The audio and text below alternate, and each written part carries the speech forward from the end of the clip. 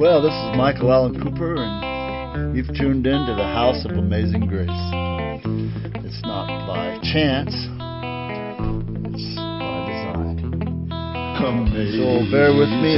Grace, how sweet the sound that saved a wretch like me. I once was lost, but now I'm found. Was blind, but now I see.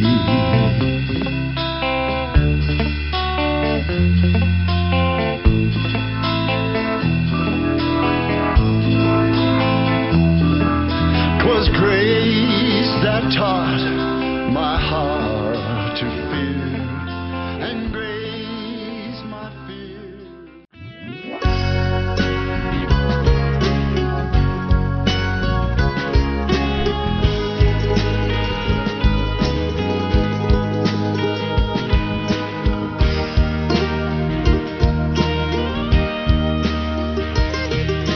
Satan would tell you there's plenty of time. Jesus would tell you walk a narrow line. There's no time. There's no time.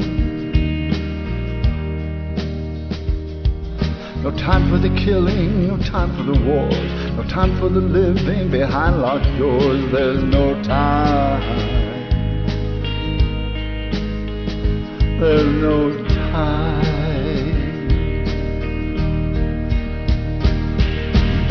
No time for you to hide, no time for foolish pride, no time to walk away, no time for you to say there's no time.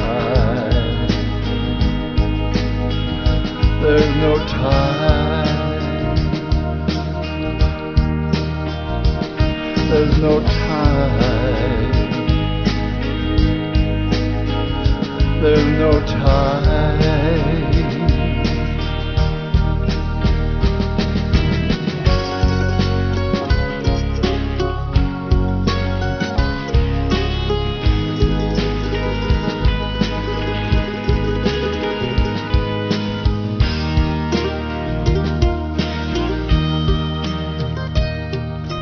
Satan would tell you there's no need to worry. Jesus would tell you you better hurry. There's no time. There's no time. No time for the lying, no time for the hate, no time for the people who would rather wait. There's no time. There's no time. No time for you to hide, no time for foolish pride, no time to walk away, no time for you to say there's no time. There's no time. There's no time. There's no time. There's no time. There's no time. Welcome, it's another day and it's another time. It's only been a week, but it seems like the time goes slow. And then, all of a sudden, the time is gone, and it seemed like it went fast. It's a funny thing. Time was invented by the Lord for man's sake. We need time to be able to measure and be able to recall and calculate everything in our lives. God didn't need time. He's in a whole different realm than time. So time had no relevancy for him or to him. A day is as 1,000 years, and 1,000 years is as a day. So let's don't worry about time, other than, you know what? Peter said a couple thousand years ago, brethren, we are in the last days. Now, if we were in the last days a couple thousand years ago, I am thinking we're kind of in the last hours, last minutes, maybe even the last seconds of this dispensation called dispensation of grace. So let's talk about that for a minute. What does it really mean when we say, oh, I have time? Well, we think we have time, and actually, if we don't have the Lord in our lives, we might not really have time like we think we do, because having Him is having time. If you're walking with the Lord, you have all the time in the universe forever and ever. I was just thinking a while ago, it's forever and a day, and a day, and a day, and a day, and a day. So forever never ends if you have forever and a day. But if we don't walk with the Lord or seek Him or want Him in our life at all, there comes a time when time will be no more for us. You'll be cut off from time, other than the agony of knowing that this absence of good and absence of the Lord and absence of light and warmth is going to last forever. I would hate to be in that condition where I knew I'm in a place where I can't get out and I can't change it, and I'm going to be there suffering in that kind of realm forever and ever and ever. Never a chance, another chance to get out of it. And that's a sobering thought. But, I usually come on here to talk about hope. I want to talk about some things that are, uplifting and give you some hope. You don't have to dwell on the fact of, I'm just going to not make it. You don't have to do that. You don't have to accept the standard of this world and the standard that the enemy has placed upon mankind. Our hope is in the Lord, and if we don't have that hope, we're miserable people. He gives us hope. He gives us joy and the kind of things that you really want and you really desire. If you don't have that kind of hope, then it's kind of all for naught. It's all for just a moment. And then what? Then what? I want to see my ancestors. I want to meet Adam.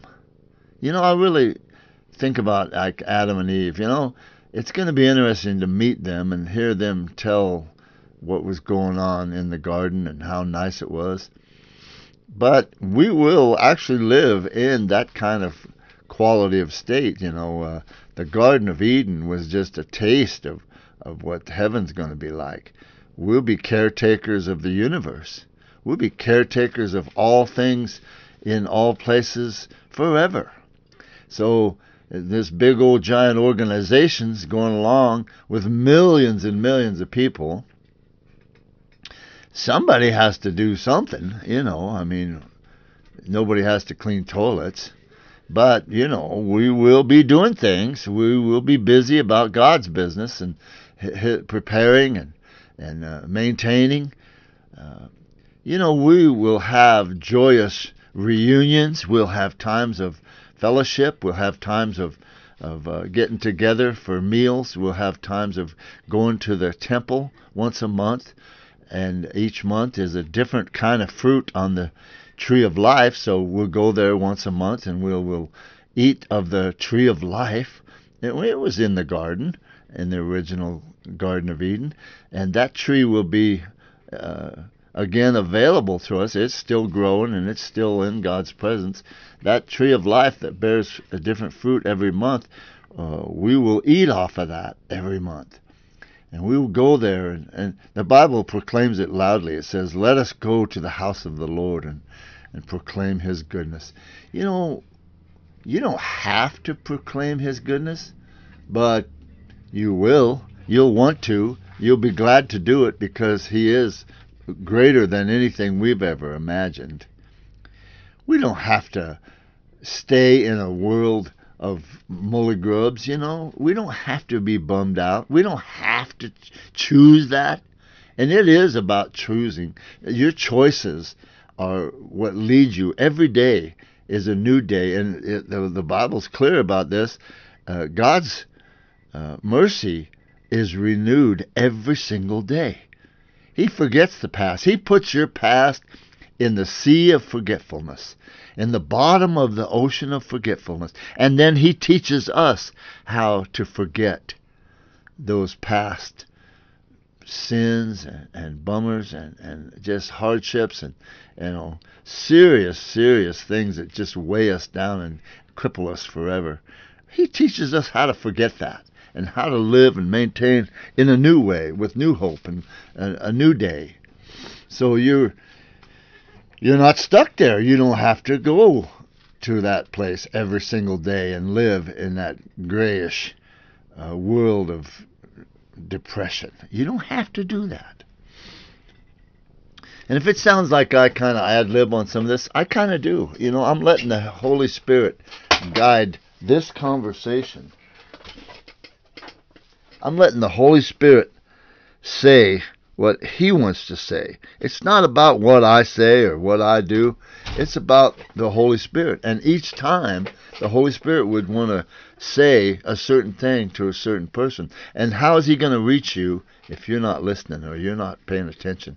If you really want to hear from the Holy Spirit, you need to turn off the TV. You need to get those headphones off of your ears, you know, and quit listening to all the world's music.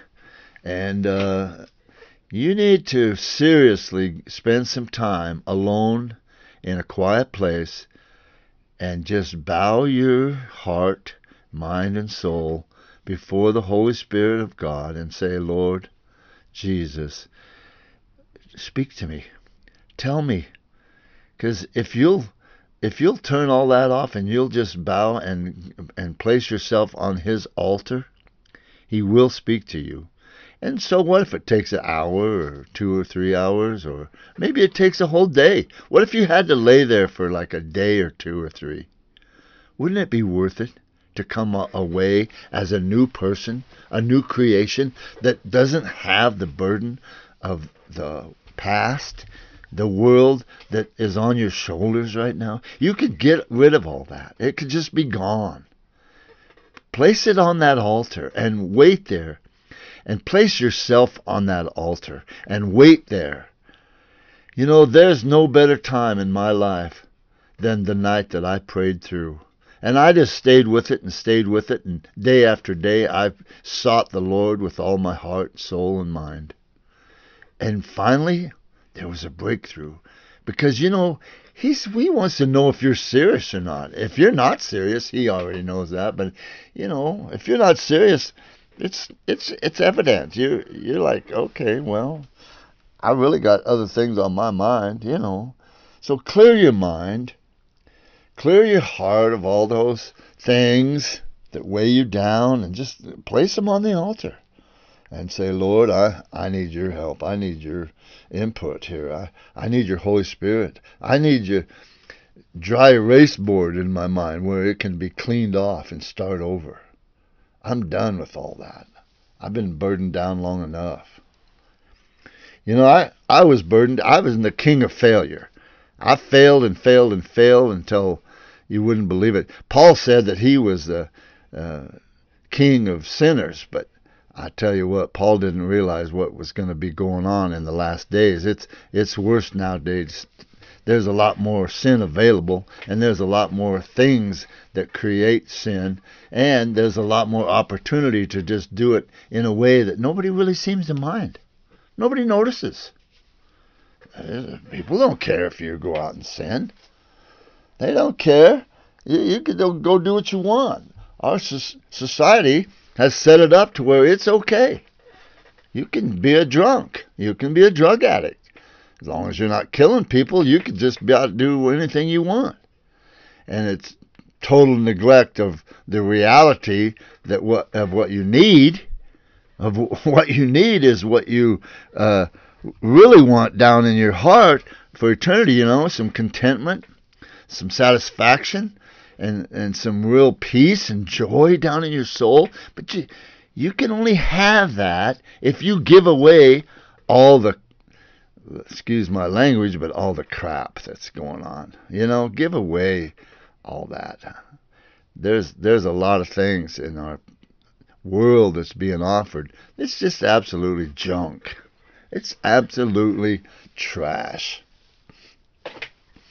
So take your little bucket of road apples and throw them off to the side and empty it and clean it out and get yourself on the altar and say, Lord, I need you, and I need to have what you input into me and fill my bucket with what you want in there.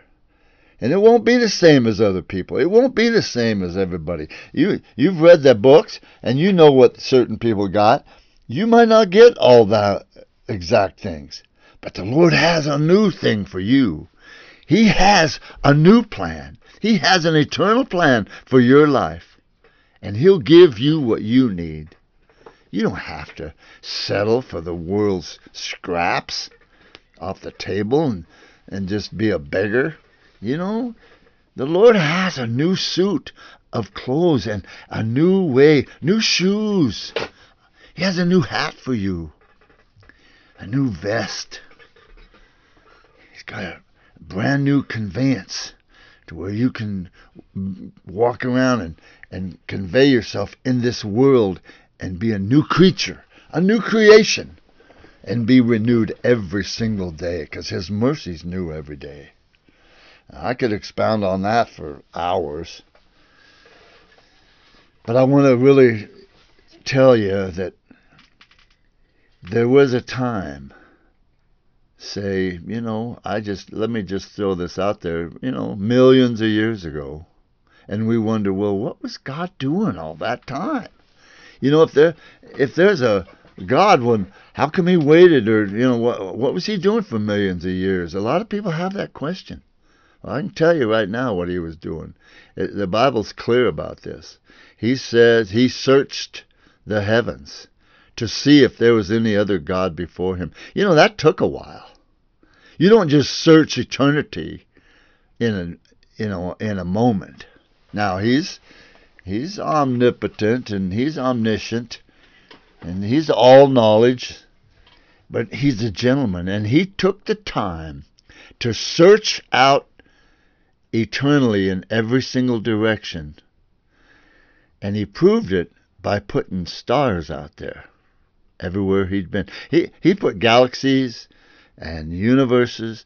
I mean, there's not many universes, but in this universe, He put solar systems and galaxies and stars and like little satellites. He's got names on every single one of them, and they're out there in every direction forever. They go on eternally out there in every direction. And man is just now finding that out. We realize now that, it just keeps on going. And they think they know so much, but we know so little.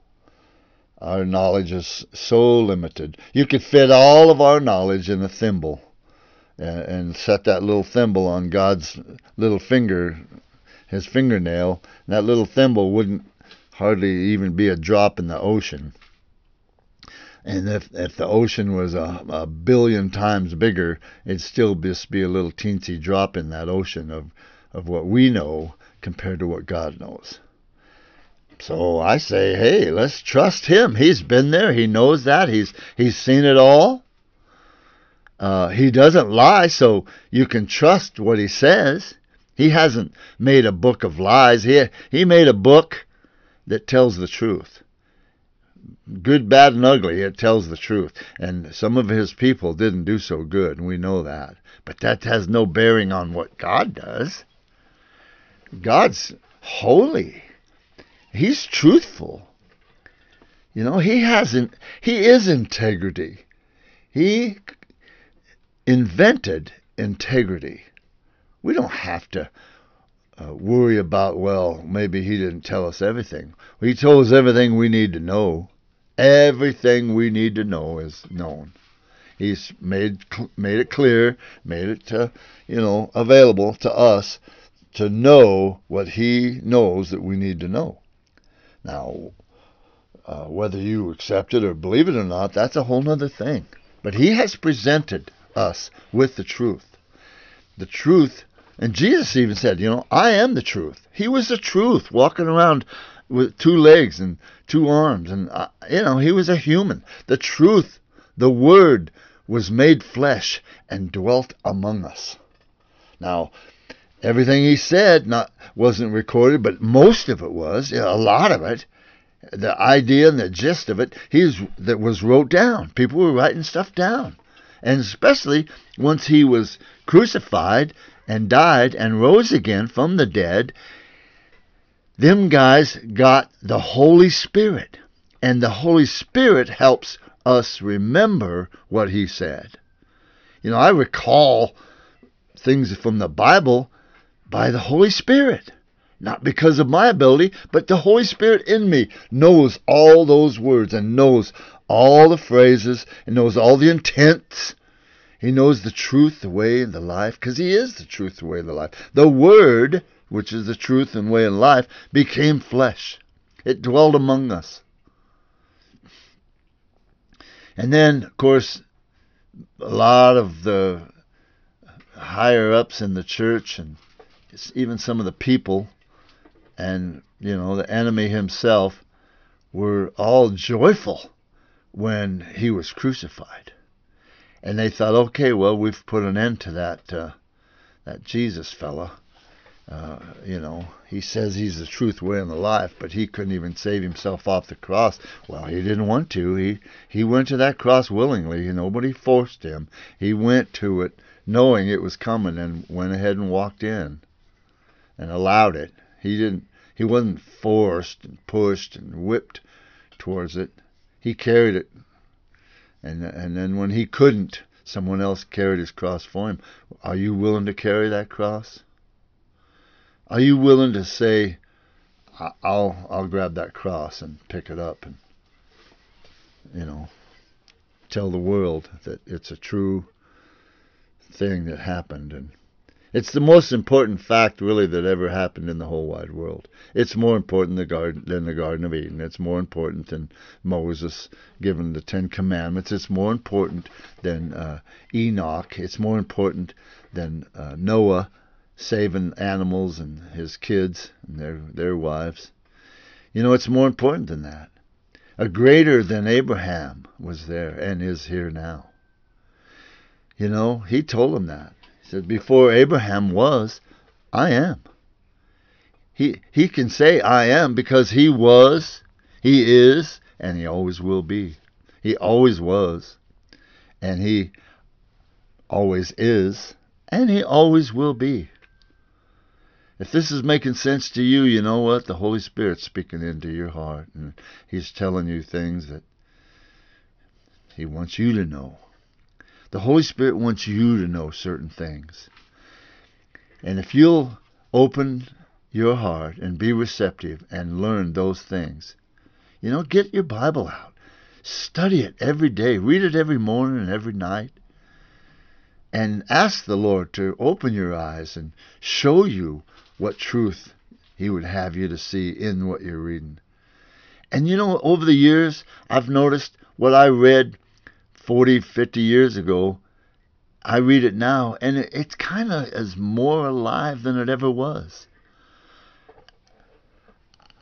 I see things in there that I didn't see back then because I didn't have the maturity and I didn't have the Holy Spirit in measure like I do now. You get a certain measure of the Holy Spirit when you first give your heart to the Lord, but then as you grow, the Holy Spirit in you grows.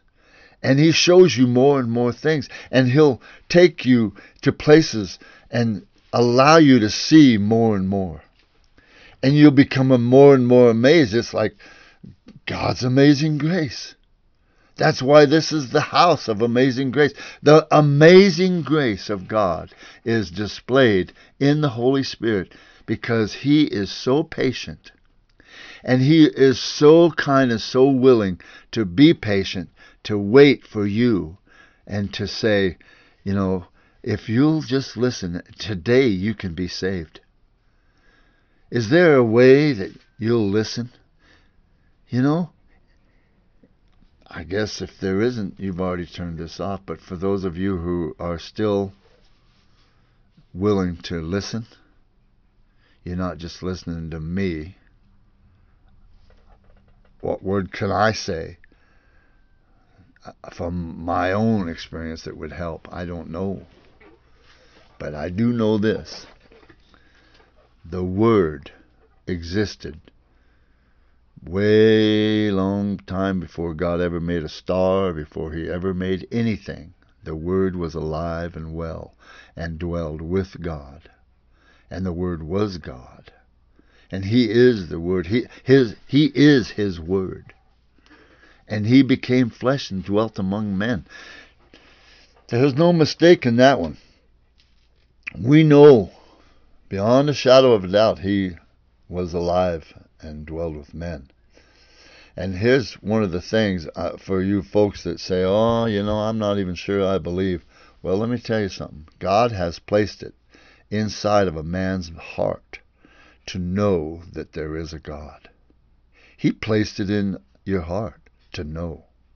And so you know beyond the shadow of a doubt that He exists. And when you look at the stars at night and you see the veins in the leaf and you see animals and water running and the mountains and the trees and the sky and certain clouds, you know.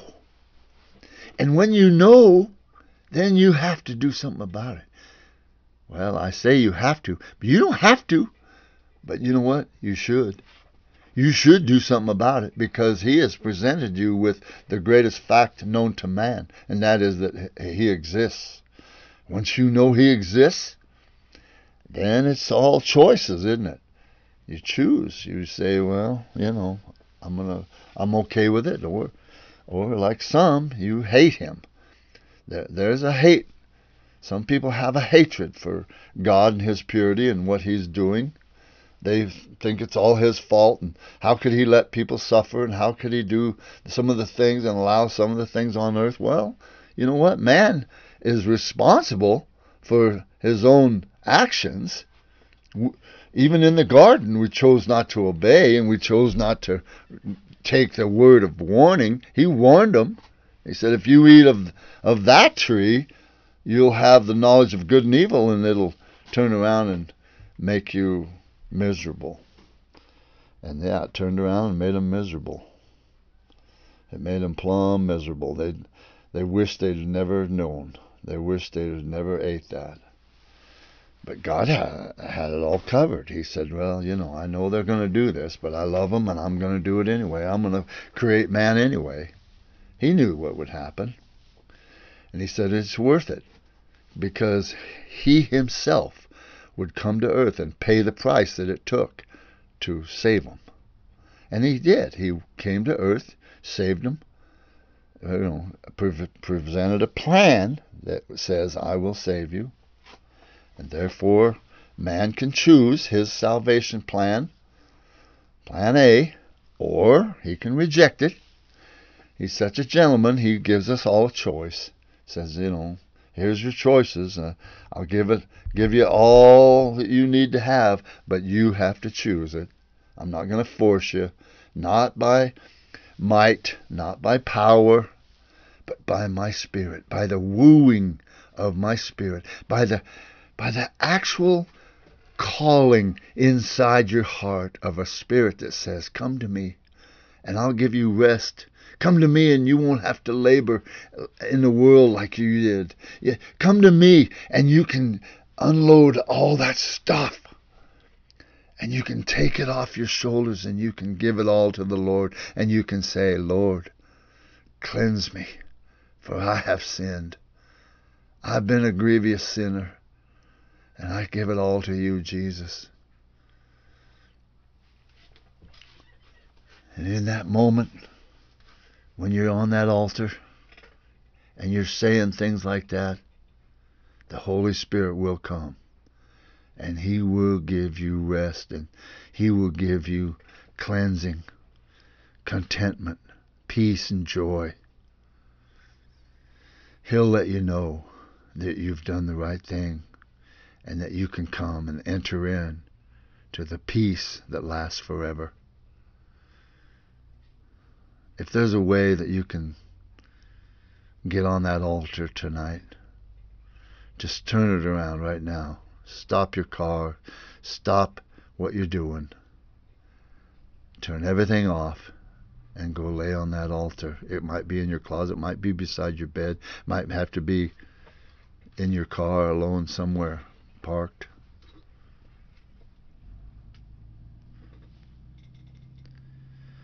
It's not easy. And for some people, it's the hardest thing they've ever done. But once you give it up and you say yes, then you will reap eternity. I just pray that you'll do that tonight in the name of Jesus. So long till next week. God bless you. God be with you. Amen.